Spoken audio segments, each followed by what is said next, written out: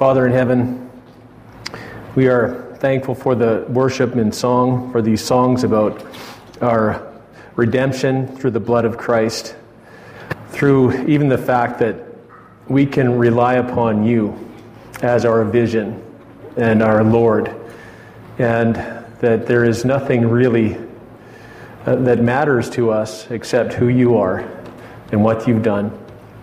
And I pray, Lord, that you would focus our thoughts on you and on your truth and on your love and on your grace, on your holiness today. And as we think on you and as we meditate on who you are, we know that you would also call us to examine ourselves in the light of your word that reveals your perfect character, but it also reveals our nature as sinners and our nature as saints. And we ask, Lord, that each one here would receive truth from your word. Lord, that you'd give the miracle of being able to articulate your word in such a way that it represents who you are. That you'd also give us the miracle of ears that are able to receive it. And we thank you, Lord, that you are faithful. We thank you, Lord, that your word does not return empty, and that it always accomplishes exactly what it is sent out to do. And so we are looking forward to hearing from you this afternoon. In Jesus' name, amen. So we're going to be in 1 Corinthians, not chapter 13. I wanted to read that just as an introduction and as something that addresses a similar theme, but we will be in chapter 8. Last time we didn't quite finish off chapter 7, and yet what was left at the end there was very much a repetition of what Paul had already taught. It's just kind of a recap of his teaching about betrothed people and virgins marrying and so forth. So I know that you're quite competent to study that on your own, and if you have any questions about it, come talk to me later. I just am very anxious to move on to the next chapter. I think it's very relevant to us as well. But for us to really appreciate what is at stake here in chapter 8, we need to have some background. We need to understand some of the dynamic of what was going on in the early church, especially in Gentile cities and especially in Corinth, which was a very idolatrous city. And for the background, we need to look at Acts chapter 15. And if you remember our series in Acts, there was something very significant that happened in chapter 15. Paul and Barnabas had been on a missionary journey, and they had gone to a number of Gentile cities. Peter had also had a vision of a sheep descending with unclean animals, and the Lord told him to kill and eat, and Peter didn't want to, and then the Lord says, "What's that?" And the Lord said to Peter, don't declare unclean what I have declared clean, or something to that effect anyways. But there was an opening up of the gospel going to the Gentiles. And Paul and Barnabas went to many different cities, and people believed, and they received the Holy Spirit. And this was something that came as quite a surprise to many of the Jews. What's going on here? I thought the gospel was for the Jews, and I thought Jesus was the Messiah of the Jews. But when Gentiles began to believe and receive the same Holy Spirit, and when Paul and Silas came to testify before these men at Jerusalem, everybody was really excited about it. And Peter said, well, if these men are becoming believers, and if they are receiving the Holy Spirit, should we impose upon them the same laws that we as a Jewish people have struggled to keep and that are too heavy for us to bear? Are we going to lay these burdens upon the Gentiles? And if their collective answer was no, but we're going to make some recommendations to the Gentiles under the guidance of the Holy Spirit and in harmony as elders and as apostles as to what behaviors ought to be avoided in order to facilitate peace and prevent conflict as the Jews and Gentiles come together in one body. So the specific churches that they addressed were in the following cities: in Antioch and Syria and Cilicia. So this letter was only addressed to these three churches. I think it was somewhat of a provisional letter, not necessarily something that was intended to have authority for all time, because it had a very specific audience. But what I'm getting to here is found in verses 28 and 29. It says here, "For it has seemed good to the Holy Spirit and to us," and us as the elders and the apostles that have gathered in Jerusalem, "to lay on you no greater burden than these requirements, that you abstain from what has been sacrificed to idols, and from blood," that is, eating blood, "and from eating flesh that has been strangled, and from sexual immorality. If you keep yourself from these, you will do well." These four things would have been especially offensive to Jews. And even though under the law, or under the new law, under the covenant of grace, these things would not have, except for sexual immorality, would not have been explicitly forbidden. To facilitate peace and to build up this new body that was coming together, they were to abstain from these things. By the way, the sexual immorality that is spoken of here probably refers to the amount of separation of relations in marriage. You know, you had to be at least a second cousin or a third cousin or something like that. That is likely what is being referred to here. The Gentiles were being asked to have a more vigilant observance of things that would be considered immoral to the Jews. All right, now all that is just background, but I wanted to read that because one of the items in this list, that is the eating of food sacrificed to idols, was really a big problem in Corinth, because almost any meat you bought in the market had been sacrificed to idols. It was definitely the cheapest meat. Part of the meat would be burnt in a sacrifice, and part of it would be given to the priesthood in the whatever goddess or god's temple that you were in, and then the rest would be sold to the public at a reduced rate. So, the question then that the Corinthians addressed to Paul was, what do we do about meat offered to idols? We know that in those temples, nothing good goes on there. It's chaotic, there's prostitution associated with it, and when we sacrifice to those idols, weird things happen. People get demonically possessed. There's some awful things going on in those temples.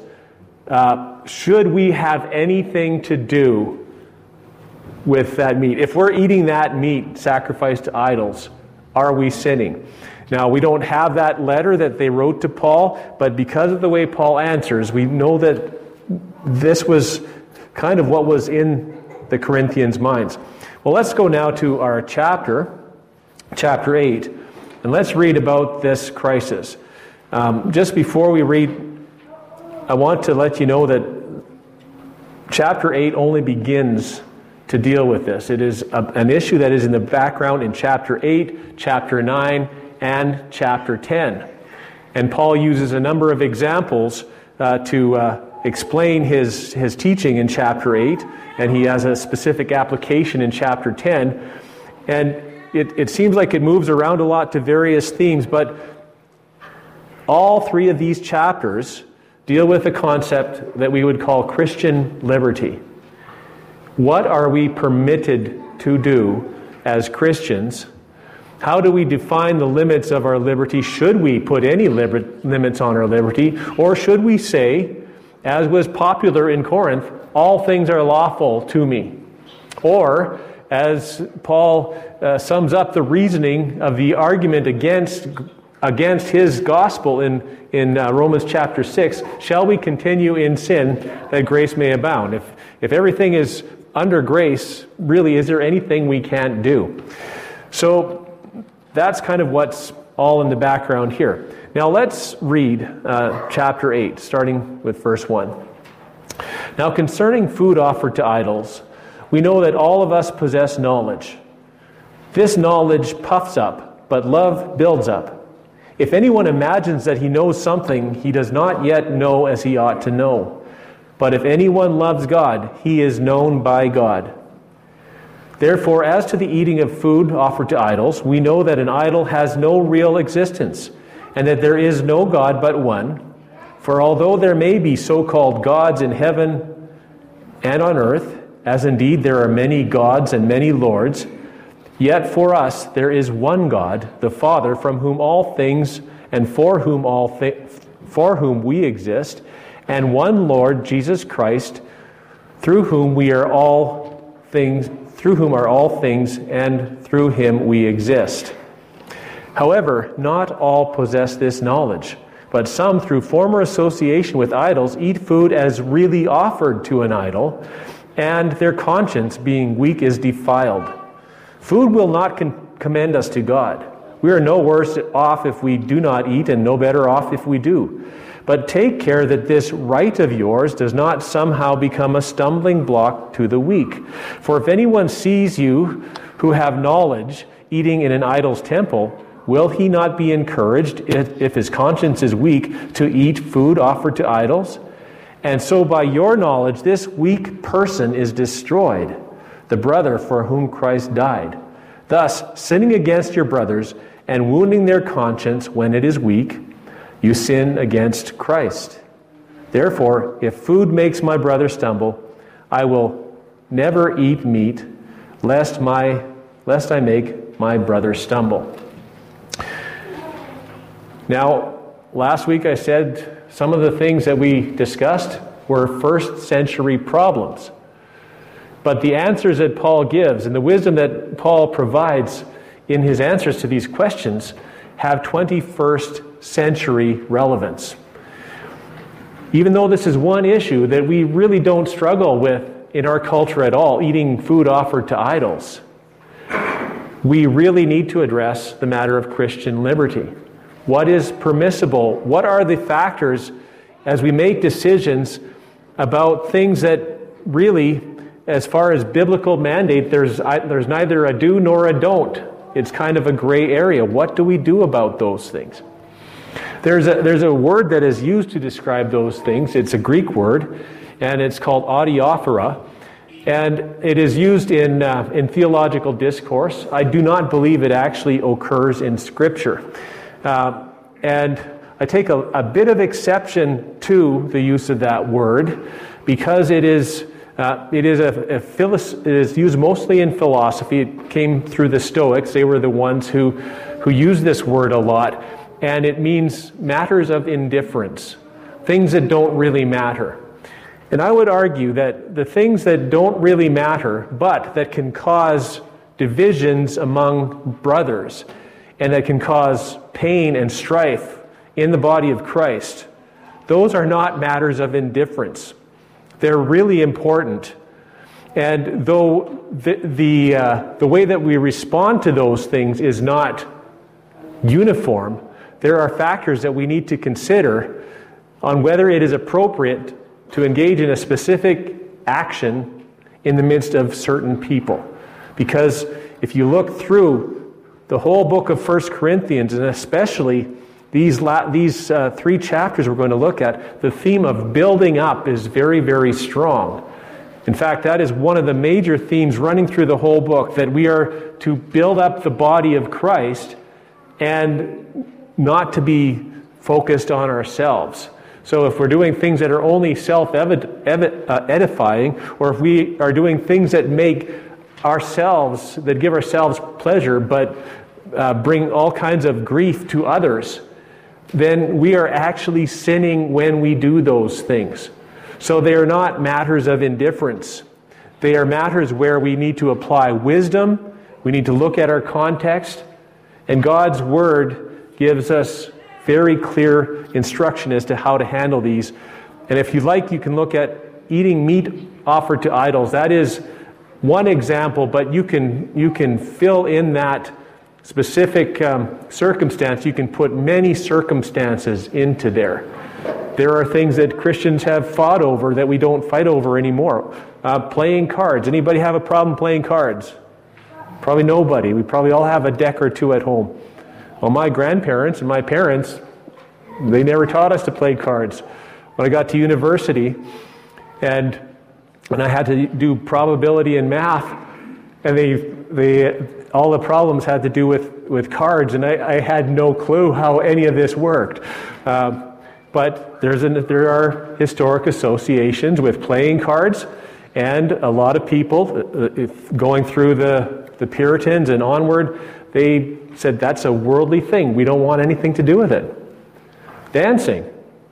There's a whole swath of Christianity that is morally opposed to dancing. I think there was a movie made in the 80s called Flashdance about a Christian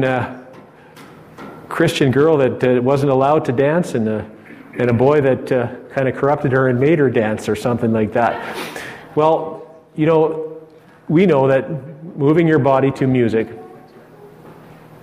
there's nothing wrong with it, and people did it in Scripture. They praised the Lord with the dance. And yet, in certain circumstances, these things can be objectionable. Smoking, drinking. Christians have had varying opinions on these things through the years.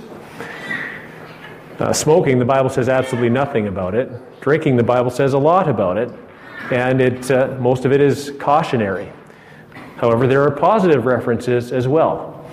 And so, in our last church context, before we were in this building, one of our major issues was within our Constitution, or within our bylaws, there was a section about abstinence from alcohol. And it said that our church took an absolute stance, or a stance of complete abstinence against alcohol. And while we could certainly see the reason for that and the practicality of it, we could not see the scriptural mandate for it. Because Jesus and the apostles drank wine. There was never a prohibition. There were many cautions, and it was put in this area as a matter of conscience. Now, I can understand if you want to protect your body, if you want to protect your congregation, it would be very convenient just for us to be of one mind and say, well, we're not going to drink. I don't even think there's anything wrong with that if there's agreement. But you had better not appeal to Scripture and say that Scripture says that it is sinful to drink alcohol, because it doesn't. It doesn't say that. So I hope I have not offended anyone with that, but that's just to give you an idea of some of the other issues that are addressed by the same reasoning and the same teaching that Paul lays out for us here. Okay, now I've entitled this message, Are You a Puffer-Upper or a Builder-Upper? And it's a very good title. It's right from the text. So let's jump right in. There are 5 points that I want to bring out here concerning this matter of those who know and have knowledge that it is okay to do something, and yet doing that thing is causing trouble and strife and sin among their brothers. So first, let's note here in verses 1 and 2, that arrogant knowledge is the opposite of love. And I don't mean that knowledge and love are two mutually exclusive things and they never meet. But knowledge that is held in arrogance actually works against and wars against love. That's why we read 1 Corinthians 13. We talked about all these things. If I know all things and understand all mysteries, but I have not love, then I'm nothing. And if there are three things that remain: faith, hope, and love. The greatest of these is love. It talks about things like prophecy ceasing, tongues ceasing. Prophecy and tongues are both gifts which brought knowledge to the church. And then a specific gift called knowledge. Paul says all things are going to cease. All of those are going to cease.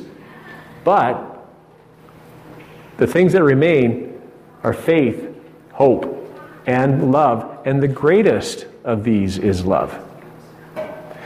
There are churches that make a mistake, and they see all of Scripture through the lens of love. And love becomes their hermeneutic.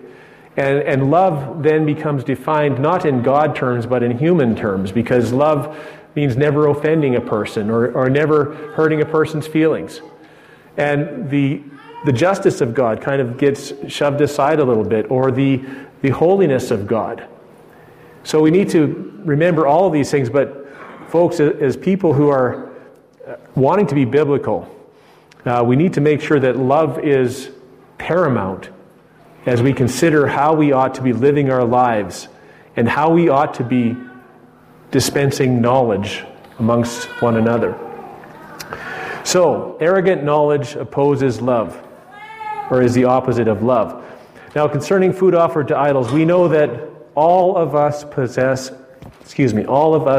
knowledge, and that is in quotations.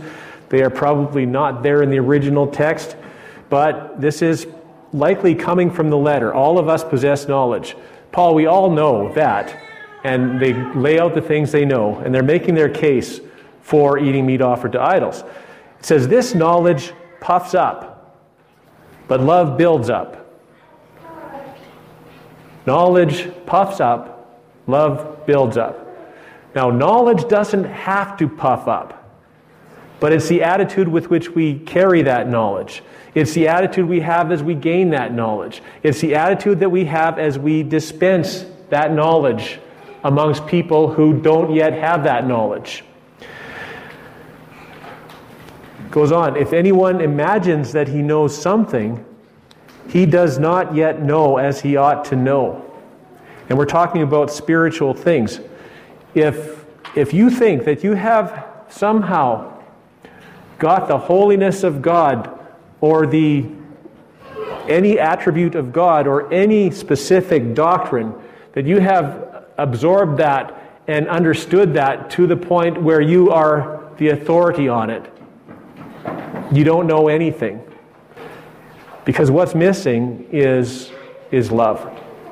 Love and knowledge are actually inseparable. And the only true knowledge, the knowledge that is useful and is pleasing to God, and the knowledge that actually has the function of building up, is knowledge that is gathered and dispensed in love. If anyone loves God, he is known by God. The same word, know, is used all the way through that paragraph there. If anyone loves God, he is known by God. And the reflexive is also true. We come to know God through love. It is a mutual exchange. God gives us knowledge as we love Him. We come to know God through our love for Him. And of course, it's not only love for God, but love for our brothers. Now, this matter of puffing up, we've addressed it before because it came up in chapter 4. And Paul says, I've written these things to myself. I have applied all these things to myself and Apollos for your benefit. Remember, the Corinthians were fighting over, we're of Apollos, we're of Paul. We like the way Apollos teaches. We like the way Paul teaches. We like the way Peter teaches. So Paul's saying, I'm applying these things that I've said to us, brothers, that you may learn by us not to go beyond what is written. You see, there is a check. There's a check to the knowledge that gets dispensed and toward the pride that comes with that knowledge. We've got to go back. We've got to be biblical about this. We've got to see what is written in the Old Testament and how these things fulfill it, and that none of you may be puffed up in favor of one against the other. Puffed up is arrogance, okay? When people get into camps, they become arrogant about defending the person that they have attached themselves to. You see this blind loyalty in politics, you see it in cults, you see it in churches, you see it when a famous Christian leader makes a very silly and very destructive statement, or even a heretical statement, and people defend that and they gloss over it. So I'm just going to give you a couple of instances of how puffing up, or how knowledge puffs up. In 1 Timothy 3, verses 6 and 7, it's talking about the qualifications of elders. An elder must not be a recent convert, or he may become puffed up with conceit and fall into the condemnation of the devil. A recent convert very quickly, I think, reaches the adolescent phase where they think they know everything, and they're soaking up the Scripture, and they're just absorbing everything. Probably in that early stage, they're reading books on eschatology or something, and they're hitting all the hot topics. Maybe somewhere along the line they'll come across the doctrines of grace, or the five solas or something like that, and they begin to absorb those things, and they begin to look down at other people, and they begin to think of themselves as authorities on that subject. And of course, the warning here is that they can fall into the condemnation of the devil. The devil was puffed up too. He said, "I will exalt myself. I will be like the Most High. I will exalt myself above the stars of God." And God says, "You're going to be brought down to the sides of the pit." Then in 1 Timothy 6,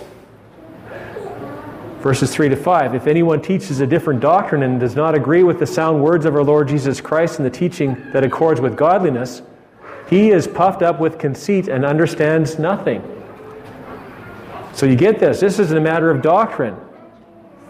If he has a different doctrine that does not agree with the sound words of our Lord Jesus Christ, in other words, if he's going beyond Scripture, he is puffed up with conceit and understands nothing. He has an unhealthy craving for controversy and for quarrels about words. Theologically minded people need to be very, very careful about this. Quarrels about words.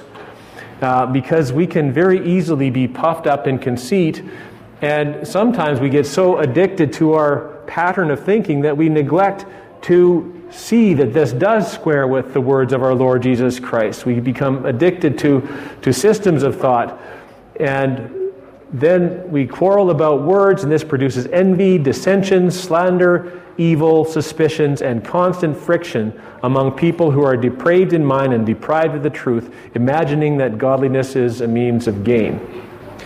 So that's puffing up. Knowledge puffs up. Doesn't mean don't learn. It doesn't mean that knowledge is useless. If we don't have knowledge, we don't have doctrine, and if we don't have doctrine, we don't have the gospel. But it is how we hold and dispense that knowledge, how we use that knowledge, the attitude with which we carry the blessing of that knowledge, that can actually turn sinful in a hurry if we're not careful.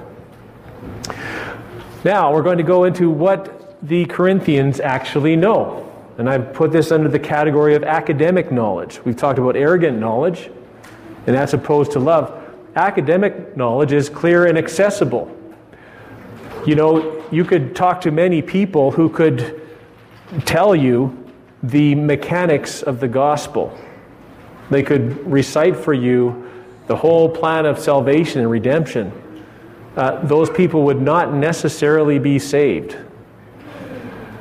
Okay, they've got the intellectual grasp of it, and perhaps there's even some some agreement, but there is not faith. There is not trust in that gospel. So Paul says, under this category of academic knowledge, or knowledge that is available through simple study, therefore, as to the eating of foods offered to idols, we know at least three things. Number one, an idol has no real existence. An idol is just a slab of stone or a piece of wood, and there is no life in that idol. There is nothing to be honored or worshipped in that idol, and that temple is just it's just a garage for a statue. That's all it is. There's nothing godly, or there's nothing worthy to be worshipped in there. Second, we know that there is no God but one. Hear, O Israel, this is the Shema. The Lord our God is one God. Every Jewish person knew this, and every Gentile who had anything to do with Jews knew that the Jews were monotheists and that there was one God. For although there may be many so-called gods in heaven or on earth, as indeed there are many gods, in quotation marks, and many lords, so Paul is not saying here that there are no spiritual entities besides God. He talks in Ephesians chapter 6 about principalities and powers and rulers of wickedness in heavenly realms. He talks later in 1 Corinthians chapter 10, and he says those who worship idols or who sacrifice to idols are actually sacrificing to demons. So the idol is nothing. There are entities out there, but they're not God. And there's only one God. All of these entities, good and bad, angels, demons, whatever, they are subject to God. There is no God but one. And who is that God? Well, Scripture reveals that clearly as well. Yet, the third point here, in this sort of academic summary of knowledge, yet for us there is one God, the Father, from whom are all things and for whom we exist. So that is right in keeping with Jewish orthodoxy right up to that point. And then there is the revelation that came through Jesus Christ, the only begotten Son of God, who declared the Father whom nobody has ever seen. And that is this: and one Lord Jesus Christ, through whom are all things and through whom we exist. So there is a unity between the Father and the Son. They are one essence. They are both the source of all things. We exist for the Father and the Son. They are one in that, and yet there is a separation in their personhood. There is a Father and the Son, and of course there is the Holy Spirit. All right, so these are things, these are basic things. And I think every Christian, every believer knows these things in their head. Yet not every believer grasps the full implications of this knowledge. Every believer believes there's one God and we only worship God. But because there are other forces, other rulers of wickedness that people worship, and because in the first century especially, they saw demonic stuff happening all over the place, there was somewhat of an unhealthy fear and a concern that these other entities could still have influence and power. So it wasn't an easy transition out of paganism into Christianity, where we know that greater is He who is in us than he who is in the world. They had to be reminded of that constantly. And so there are people who have absence of knowledge. They lack knowledge. So the third point here is that absence of knowledge may make the conscience vulnerable, and it often does. When you don't fully understand the absolute authority of Christ over that everything, every ruler, every authority, every demon, every power is under His feet and He is in control. When you don't understand that, and you have opportunity to participate in something that takes you back to your pagan days when you were caught in that trap of idolatry,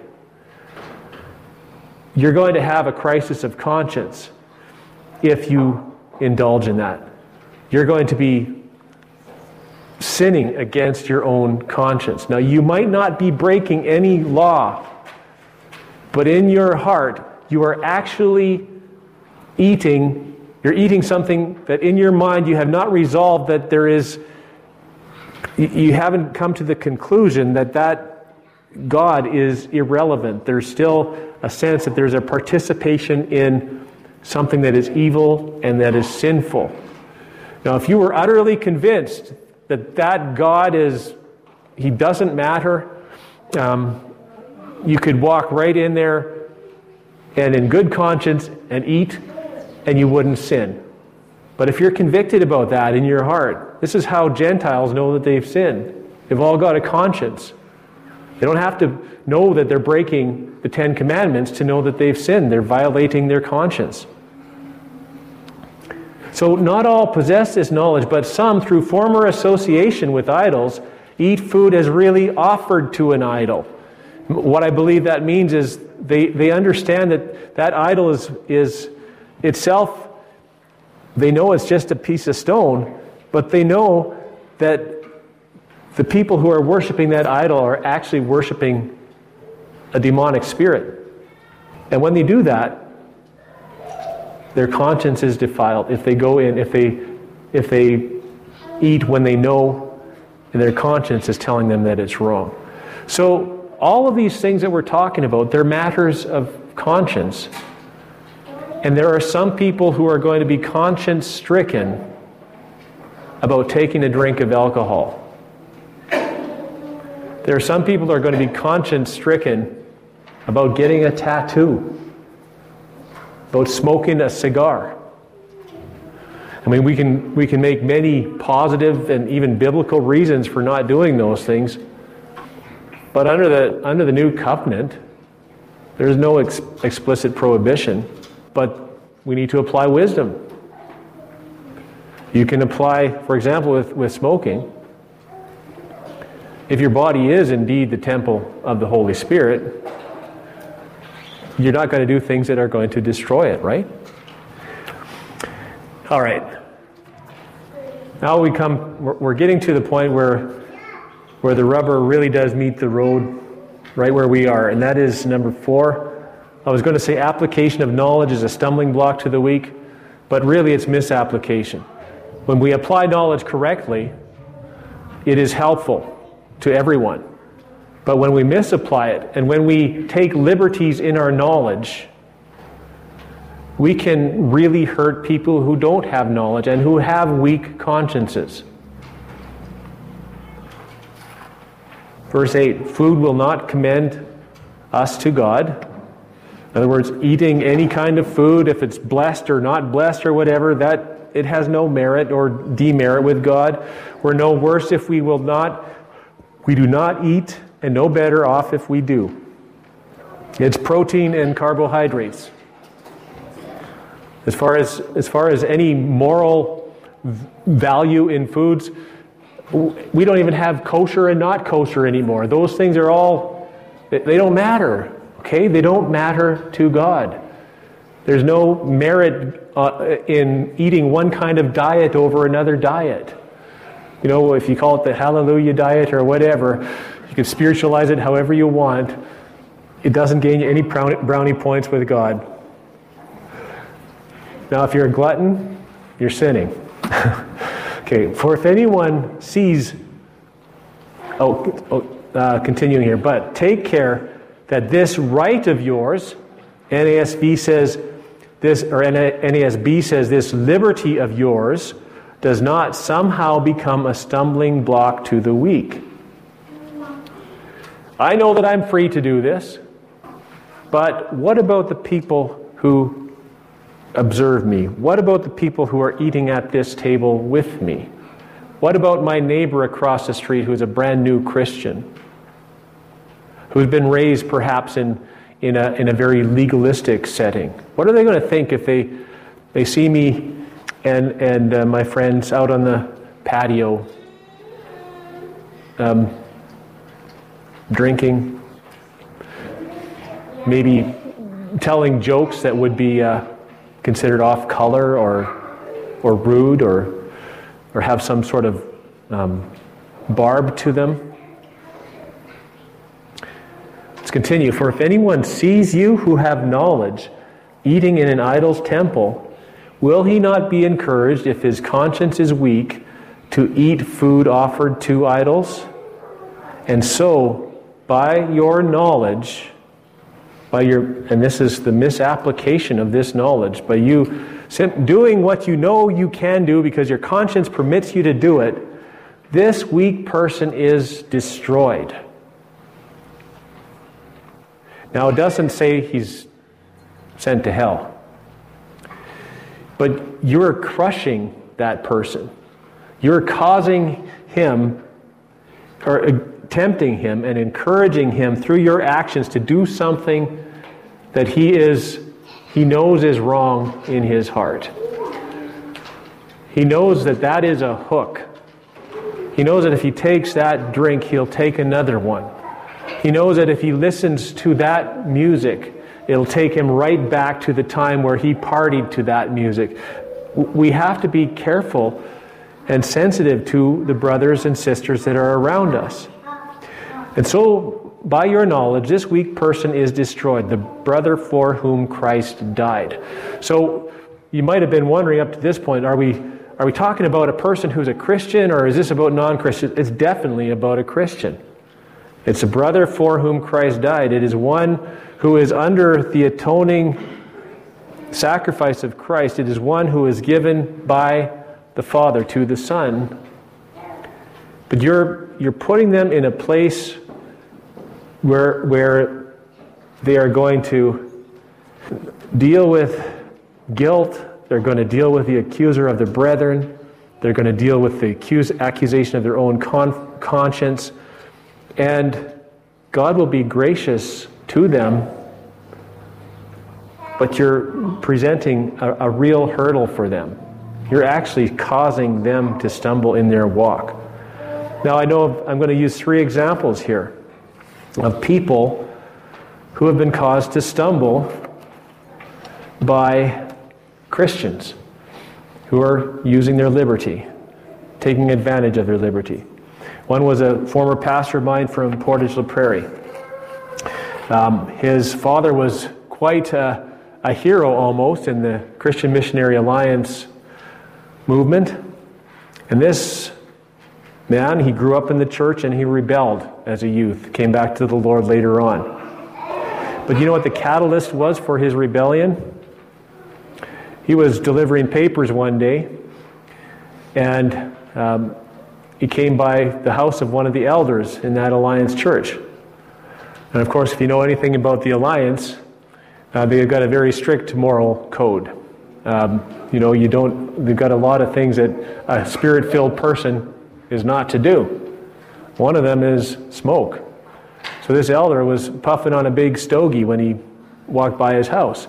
And because of that man's liberty, now maybe he was doing that and didn't expect to see him, whatever, but I just want to give you that example. When a person who has a sensitized conscience or is in a place of vulnerability, when they look and they see a Christian doing something that in their mind is inappropriate for a Christian, it creates a crisis for them. And in this case, it was a catalyst for years of rebellion. A pastor that I worked with in Dalmeny, Saskatchewan, his son went away to a Bible college. It was one of these one-year kind of intensive discipleship schools. He had a great time there, learned a lot about the Scripture, but was invited to the home of the founder, actually, of the whole Bible college movement.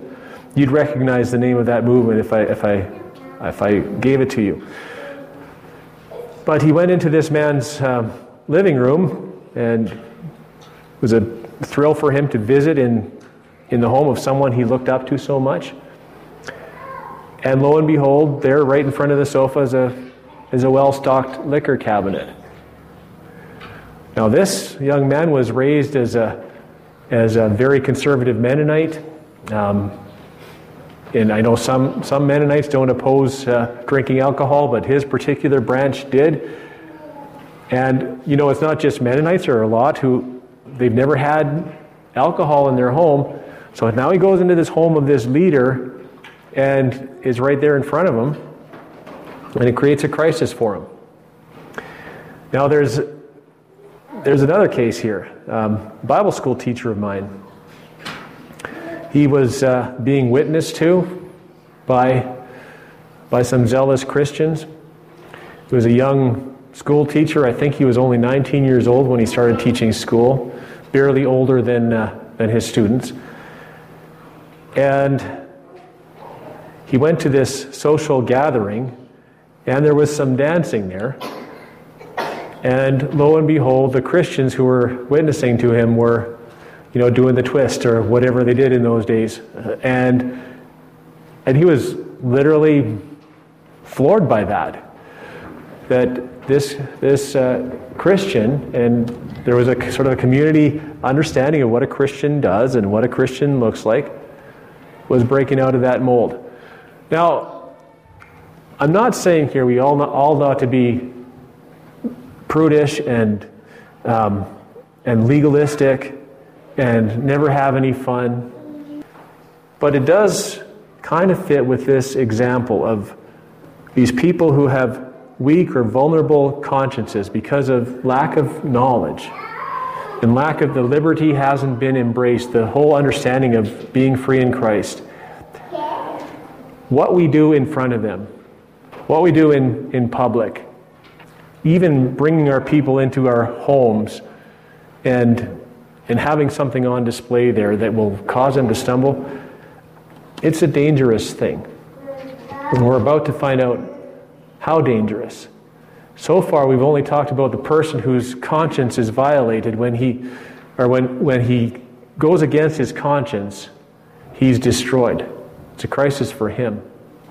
But what about the person who acts this way in front of them? Or who does this behavior that is objectionable in the young Christian's eyes? Well, number 5 here. Application of love is a safeguard against sin. So now we talk about sin. 12, verse 12. Thus, sinning against your brothers and wounding their conscience when it is weak. Remember, you didn't do anything that was sinful in itself, but you did it with the knowledge that your brother was there. You did it with the knowledge that he would be offended by what, and maybe you even didn't even know that. But when he stumbles, guess what? You're responsible. You have sinned against him. And when you try to justify your behavior, a question we need to ask ourselves is, did my behavior, which I have justified in my own mind and which I can find I find no scriptural mandate not to do it, in my behavior, did I cause my brother to stumble? Or before you decide to do something, before you decide, to get that tattoo of a skull or whatever you want to do, how is this going to affect the brothers that are around me? So you've wounded their conscience, you've sinned against them. Not only that, you sin against Christ.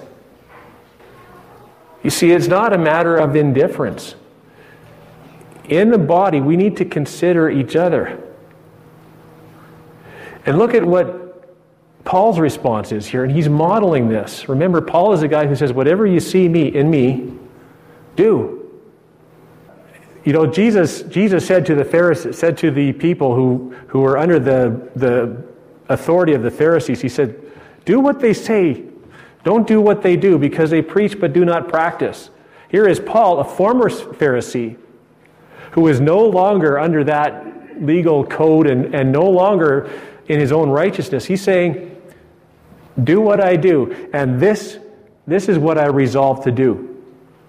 If food makes my brother stumble, in this context, food offered to idols, I will never eat meat. I will never eat that food that has that association with idols. Even though I know it's perfectly fine and it's just protein, I'm not going to eat it. And probably the case is here, I'm not going to eat it in any context where I know that it will offend my brothers. Right? Lest I make my brother stumble. So this is a matter of living out the gospel in the body.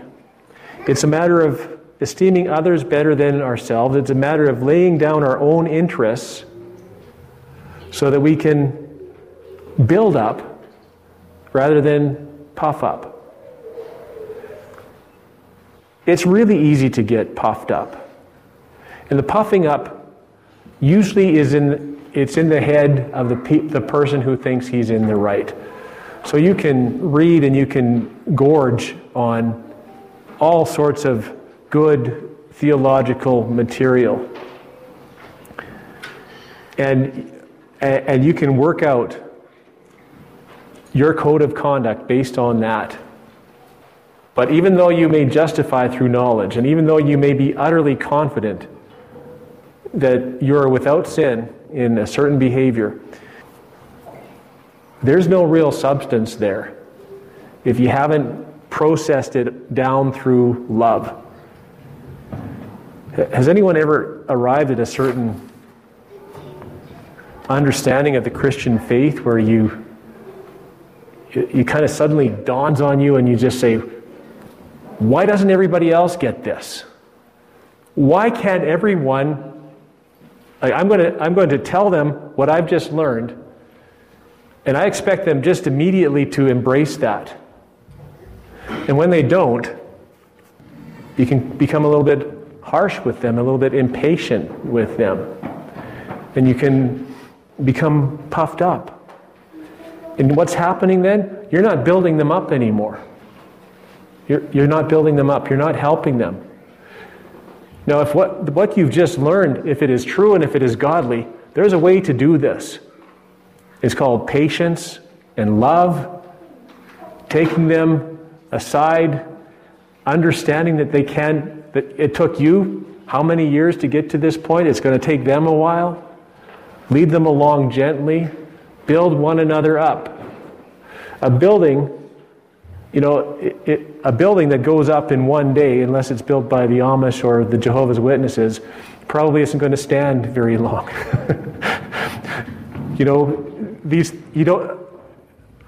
When you build a church, you don't want a blow-up church, right? There's no substance to it. We want to build a building, not a bubble.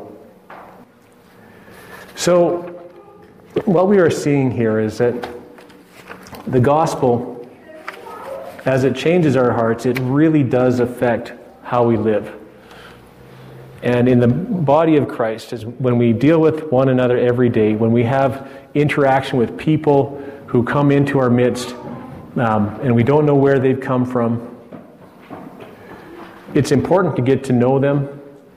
It's important to listen to them, to hear their stories, to know the things that would cause them to stumble, and to do things that build them up, and not to be puffed up in our knowledge. Not to be assuming that just because we have resolved in our mind a certain course of action, that we have absolute freedom to do that. There is the risk of causing a brother to sin, of sinning ourselves against them and against Christ. Now, just to end on a gospel note, I want to take you to the end of Paul's argument, and this is actually in chapter 10. And you'll see that this has very strong gospel implications. At the center of Paul's motivation always is the gospel, is the good news that Christ died for our sins, according to Scripture. That Christ gives us life when we believe on His name. Christ lifts us up out of our pointless pursuit of our own righteousness and gives us a righteousness that is of God. Listen to this argument at the end here in chapter 10, verse 23. All things are lawful, but not all things are helpful. Have you heard that before? Chapter 6? He's repeating it again. All things are lawful, but not things are helpful. All things are lawful, but not all things build up. Let no one seek his own good, but the good of his neighbor. So that is being helpful. Eat whatever is sold in the meat market without raising any question on the ground of conscience. In other words, if someone serves you and they're serving it to you in good conscience, go ahead and eat it. It's not going to kill you. For the earth is the Lord's and the fullness thereof. If one of the unbelievers invites you to dinner and you are disposed to go, so now it's in the context of an unbeliever, eat whatever is set before you without raising any questions on the ground of conscience. But if someone says to you, this meat has been offered in sacrifice, then do not eat it for the sake of the one who informed you and the sake of conscience. So in that case, it's an unbeliever. To them, that is something that really means they actually believe it's been given to their God. So for you to eat that as a Christian they would think that you are entering into their mode of worship. And remember, it said unbelievers here. So if an unbeliever invites you to the house. Okay, now verse 29. I do not, and for the sake of conscience, I do not mean your conscience, but his. For why should my liberty be determined by someone else's conscience? If I partake with thankfulness, why am I denounced because of that which I give thanks? Here's the punchline. So whether you eat or drink or whatever you do all to the glory of God. And here's the key. Give no offense to Jews or to Greeks or to the church of God. So Jews, Greeks, we're talking potentially outsiders, possibly believers, but then he says, or to the church of God, which now includes Jews and Greeks. People are watching. One commentary on the book of Corinthians is called Life in a Fishbowl. People are watching. Just as I try to please everyone in everything I do, not seeking my own advantage, but that of many, that they may be saved. And then he says, be imitators of me as I am of Christ. So we've got some very good practical teaching. I know people are all over the place in how they apply these. Let's be careful not to judge one another and become puffed up in knowledge. One more thing, just before we close. There's another way to look at this. Paul wrote this to the whole Corinthian church, and he's writing it to the weak brothers as well as those who have knowledge. The weak brothers are reading this. In time, these weak brothers are going to have to understand an idol really is nothing. So it's written for their exhortation too. So there's a coming together over these things. There's a mutual respect for one another. And that's how we maintain unity in the body of Christ. We're willing to lay aside our own interests for the sake of others. Paul goes so far as to say, to the Jews I became as a Jew, to the Greek I became as a Greek, to the weak I became as a weak, to the strong I became as a strong. I become all things to all men, that I might by all means save some. That's regarding salvation, but the same principle applies in the body. We are to be recognizing each other's state as far as our knowledge. Let's pray as we close. Father in heaven, we thank you just for the wisdom of your word. Though this is one situation that is far removed from us, we have trouble relating to idols and sacrifice and all that stuff. It is so relevant because it touches on many aspects of our lives. Father, we want to live as free people, as free men and women in Christ. We do not want to be falsely accused of and condemned over things that are not even offensive in your sight, but we recognize, Lord, that we are ambassadors to the world with the gospel. We are also the body of Christ to one another. And your goal is that we would build one another up, that the body would be built up. So help us toward that end, we pray in Jesus' name. Amen.